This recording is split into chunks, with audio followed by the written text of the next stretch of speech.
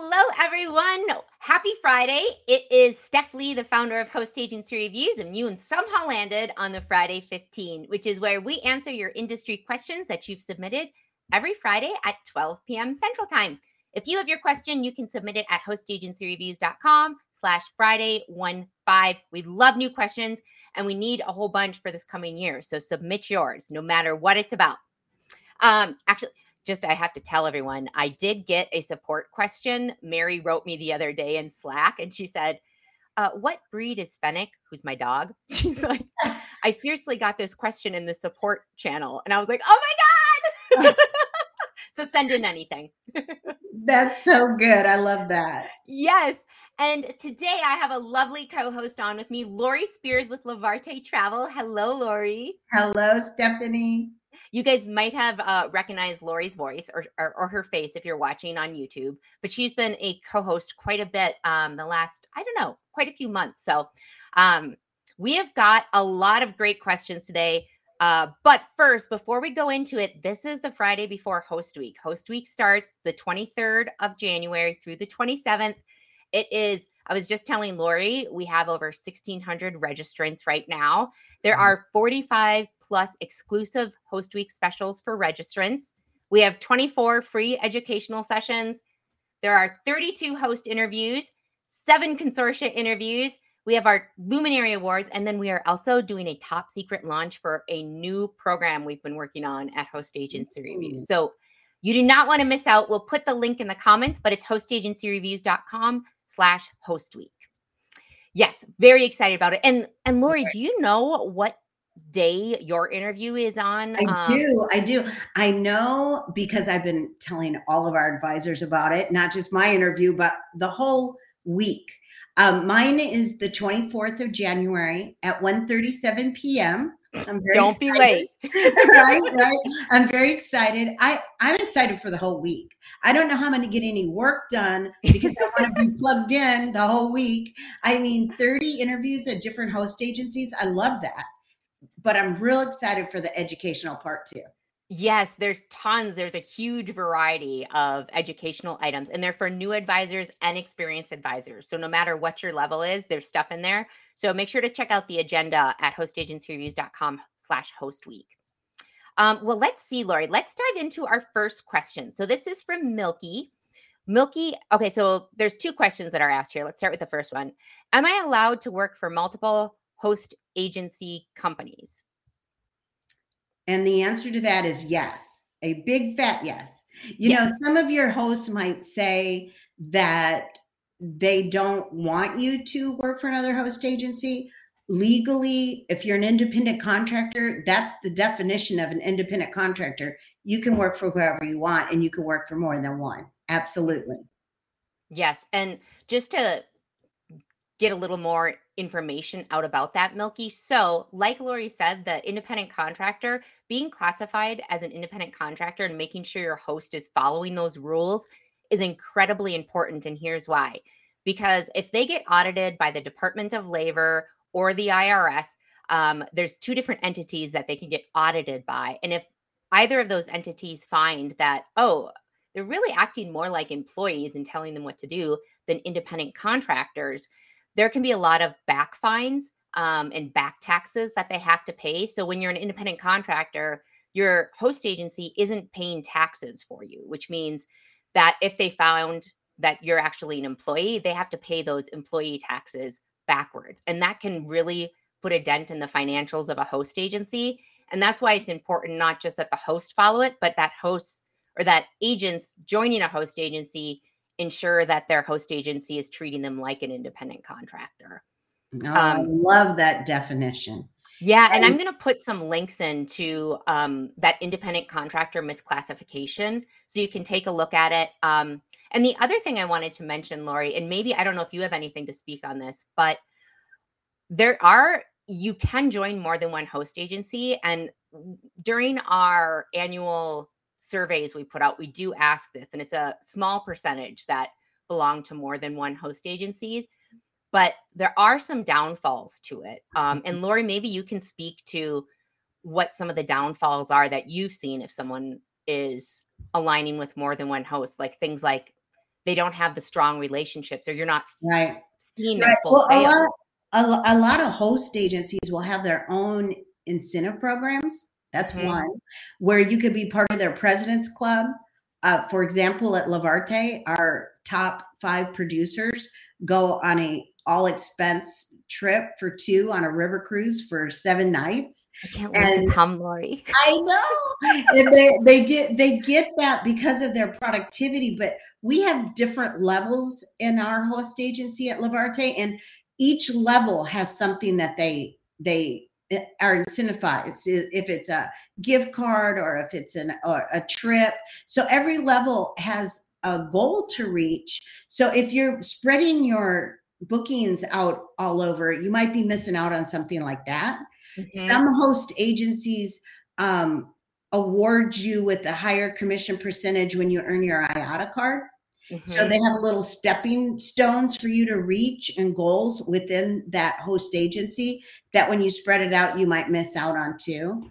And building those relationships with the vendors themselves. If you're all over the place, they sometimes don't know how much you as an individual are selling. So Yes. there's lots of reasons to maybe stick with your one host agency, but just knowing what you're allowed to do and making sure that you're not treated like an employee is very important. That link will be great for everyone. Yeah, we'll put the link in the comments, and we'll also put a link to an article we wrote about the pros and cons of belonging to more than one host agency, because it's important you think it through. And instead of saying, "Oh, I'm gonna book this with Lori because I earn 2% more, but I'm only gonna do this like cruise line over with Lori," thinking about the cost of doing that, having to learn a new system, having to learn the staff and the team over on Lori's, um, having those lower sales, things like that. So let's see. The second part of Milky's question is, what's the difference between a host agency and a travel agency? Host agencies are super cool. That's what.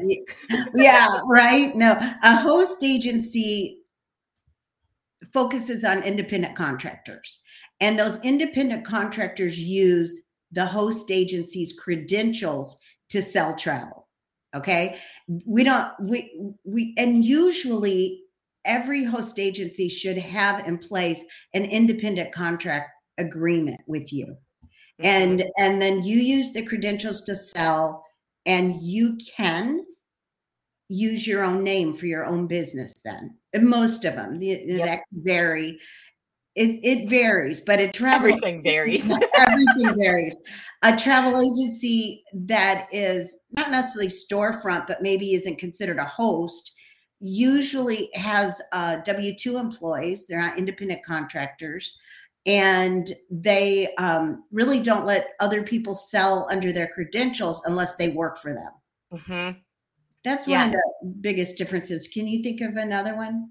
Yeah, I mean, I would just add to that every host agency is a travel agency, but Yes. not every travel agency is a host agency. Oh, What perfect. differentiates it is having that accreditation number, and we'll put a link in for you, Milky, to what an accreditation number is, so you can see that. And we'll also talk. I'll put a link into an article we have about independent contractor contracts with host agencies, so you can see kind of what those are like when Lori talked about that. And then I'll also link to our article on what an accreditation number is, which is what the host agency's kind of social security number is in the travel industry. And host agencies vary too. And that's what you're going to find out next week on Host Agency Week when you hear from 30 Oh different yeah. ones. But you want to make sure that you're getting a host agency that's following the rules, most importantly, in the laws. Hmm. And in my opinion, supporting you in your business growth. So, I mean, I have a whole list of things I could go on, but you're going to hear about it all next week. And partnering with the right host agency is also very important. Yes, exactly. All right, this next question is actually a doozy, because there are very few that come in where I'm like, I'm not entirely sure about this. I have to reach out and ask a bunch of people. So this one I did, but let's get to it. So it's from Kristen. Kristen says, a host said my clients have to all be based in the US, which seems wild for a travel agency. I have connections all over the world, which will hopefully continue to grow as my travel business grows. why wouldn't I be able to sell to people outside the US? Is this a standard for host agencies? And are there ones that cater to international clientele? So, Lori, let's start with you sharing what you do at Lavarte and why you do it. Okay, that was a big question, first of all, very big. We focus on US sales, but here, if I had an independent contractor come in like tomorrow later and ask this question, this would be my reply to them.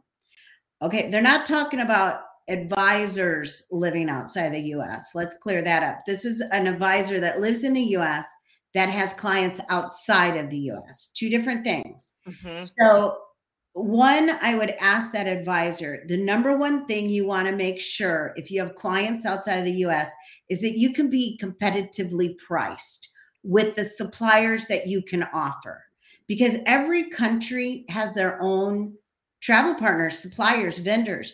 And us being a US based company, we might not have relationships with those vendors. Mm-hmm. So you have these clients, let's say in Mexico, let's just use Mexico, our neighbor country. You have clients in Mexico and you're trying to sell them packages from the US that might be priced higher than a supplier in Mexico would for Mexican travel agencies.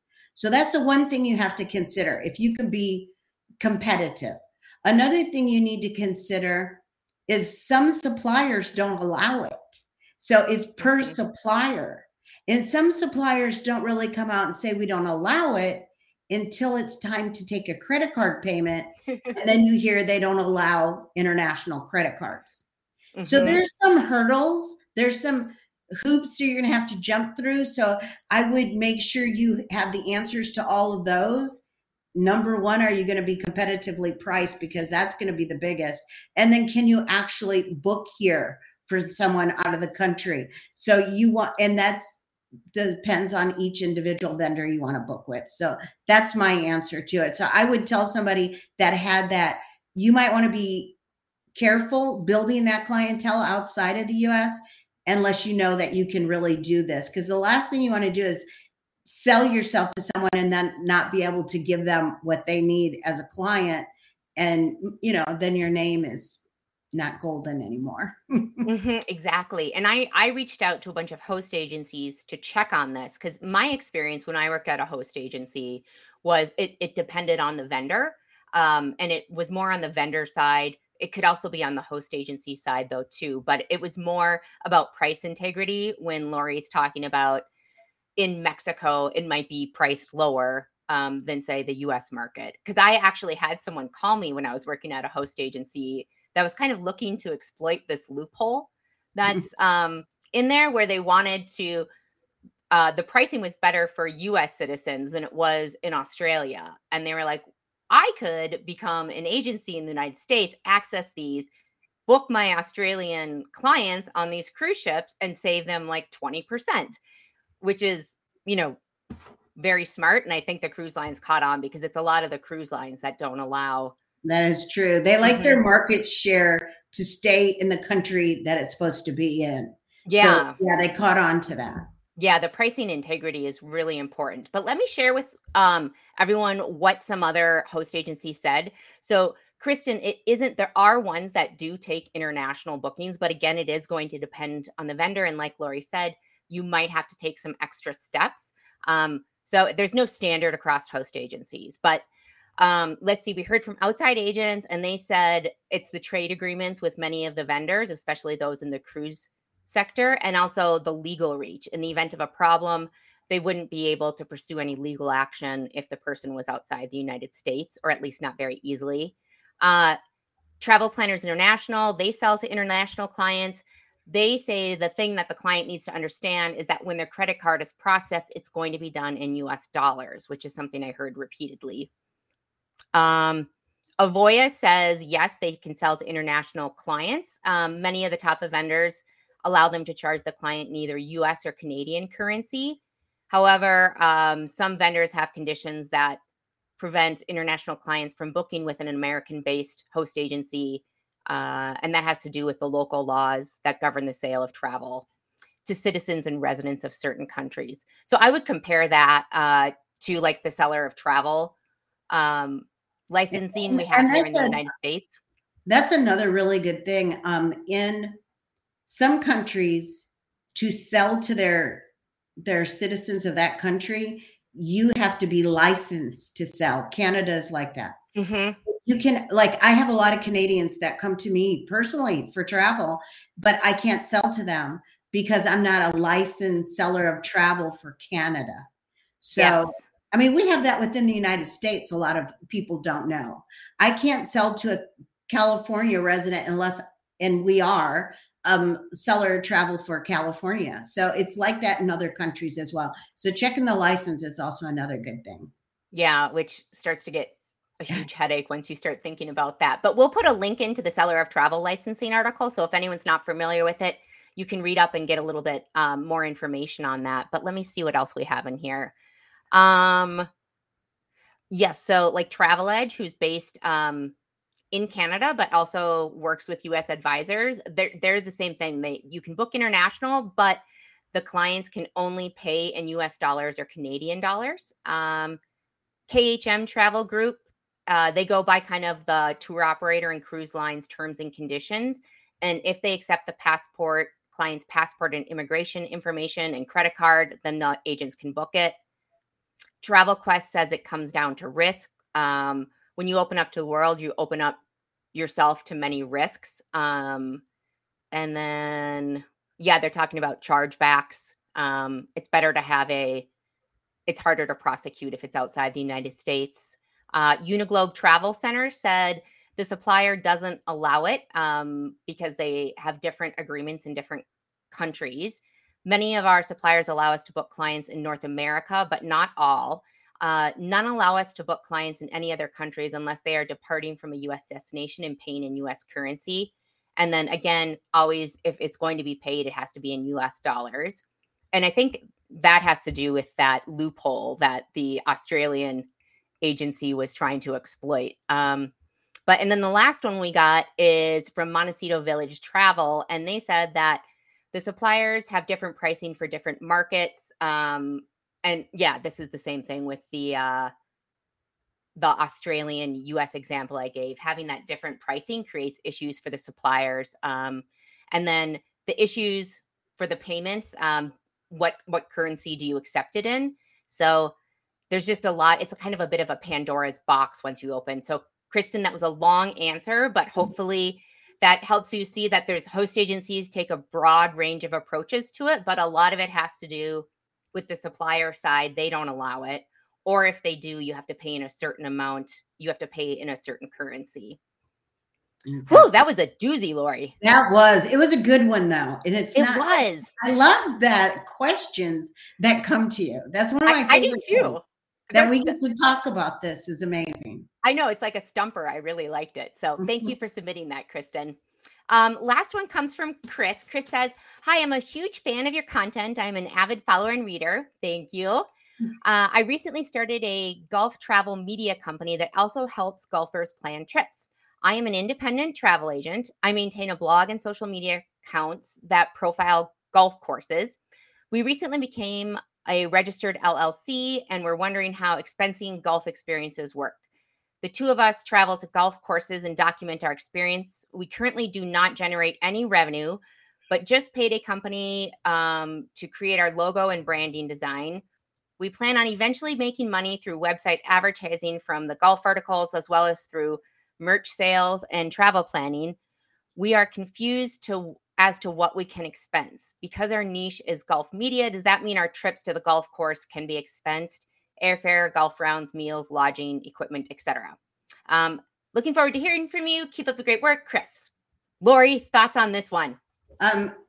Golfer's dream position, right? But it sounds like you're doing a lot of things besides just travel planning. And it sounds like it's covering a lot of different things. And this is my go-to, but it's really, really true. You need to consult a tax advisor.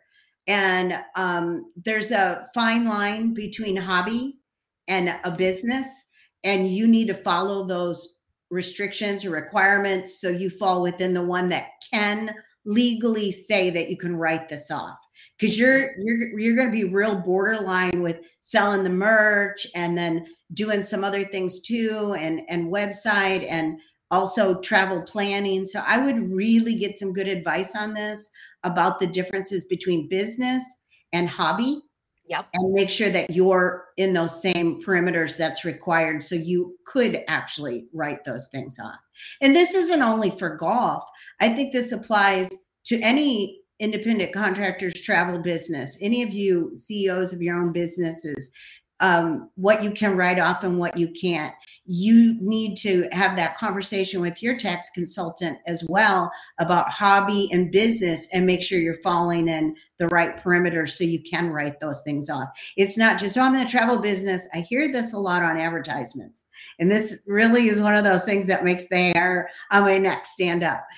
You can't just write everything off because you're in the travel business. That would be so wonderful. You really have to make sure you're following the rules, and you need to know what those are. Knowing your tax laws should be the number one thing on your business plan and your business model when you decided to get into this business. You don't just get to make them up or think because somebody said. You really want to find out what those are. You might learn something. I know we, as a host agency, have a lot of tax people come on, and we do webinars, and they can ask them questions. Yeah. So we try to offer that service, but we don't try to provide it because I'm in the travel business, not the tax business. Very different businesses. Yeah. Yeah, we'll put a link into the IRS has very specific guidelines on what's a hobby versus what's an actual business. So we'll link to that in the show notes. I also want to, as we're like talking tax things, because I agree with Lori, everything she said. And when you do take these trips, you are going to be, because you do have such a broad reach with your company on what you're looking to do, make sure you're really documenting very carefully what exactly you're doing on those trips. That makes it so you're writing off. If you're just golfing every day, I don't know if that would be a write-off. But let me show you on the site too. So we have this great resource now that, let's see, tax expenses, I think. I just want to plug Host Agency Review for their links and information. I think I do this every time I'm on, but I love it. I know. I am in here all the time if I have a question. Show the search bar where you go get this stuff. To me, it's amazing, and everybody should be living in here. So I love Lori as a co-host. All she does is she just makes my self-esteem skyrocket. It's so true. It's changed my life. I can't even tell you. Yay. Well, if you go up in the search bar on the top, if you're watching on YouTube, you'll be able to see this. If you're listening in, go to the search bar, type in tax expenses.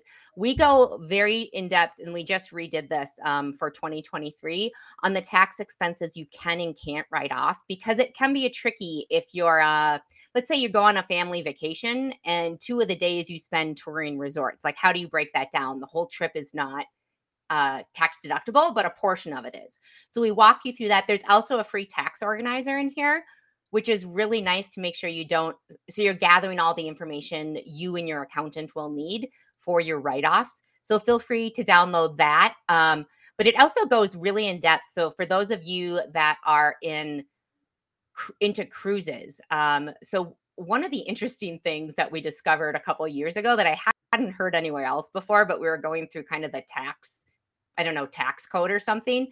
But if you're doing cruises, like if you're doing cruise conferences or seminars at sea, you can only write off up to $2,000 a year in those cruise conferences.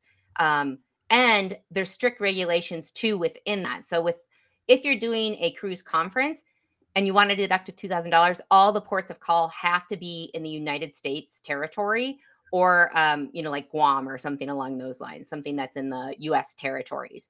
So that's something. The way you can write off cruises, which is interesting. I think they just added this year because I didn't see it before, but is if you use it for transportation. So I'm not sure who uses cruise lines for transportation, but if you were using it for transportation, then you can fully write it off. But this is a very in-depth article.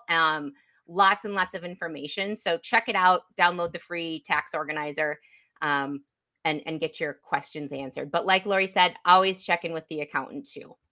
Oh, wow. But I love that. I think I have a new training right now to do because I just love that whole thing that you just showed us. Thank you so much. I do want Yeah. to thank you for being there for all of us because this information all in one place is remarkable. Oh, thanks, Larry. I just love researching. Mary loves researching. We're always like, not a lot of people have time to uh, comb through the tax code about travel expenses. And we all feel really fortunate that we can be paid to do that to help other people. So not everybody has to do the exact same search and can be informed. Very good. I love that you're doing that for us because I Well, don't have that. Lori, I can be your private investigator. You just send me over what you need to know. And if it's a good article, we will research it for you. I will. I will do that. And that's what you're doing with these questions for all the people that are listening in. That's great. I love it. Yeah, well, okay, let's recap again. When are you going to be on for host week so people can tune in if they want to tune in with you? Excellent. I can't wait. I'm going to be on January 24th at 1:30. I'm going to say 1:30, 1:30, 1:37. I was Yeah. told the exact time today. So I'm really excited. So 1:37 Central Time. Is that Yes. right? That's Yep. Central Time. Yeah. So it'll be all about Lavarte. Yeah, so tune in to hear Lori about Lori and her team and about the programs that they have. And then, Lori, if anyone wants to contact you, they can first of all do it in the comments during host week. But if they wanted to send you an email or something along those lines, what would be the best way for them to reach you? To reach us, if you email marketing@lavartetravel.com, marketing@lavartetravel. Lavarte is e-travel spelled backwards. So you can't forget it's e-travel spelled backwards.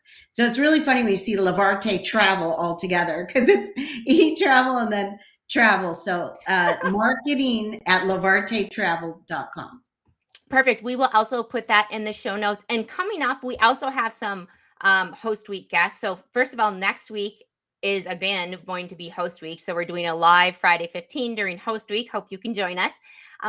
And then let me see. I got to look at my calendar real quick. And then February 10th, February 3rd, we have Dream Vacations is sponsoring, but they're not co-hosting.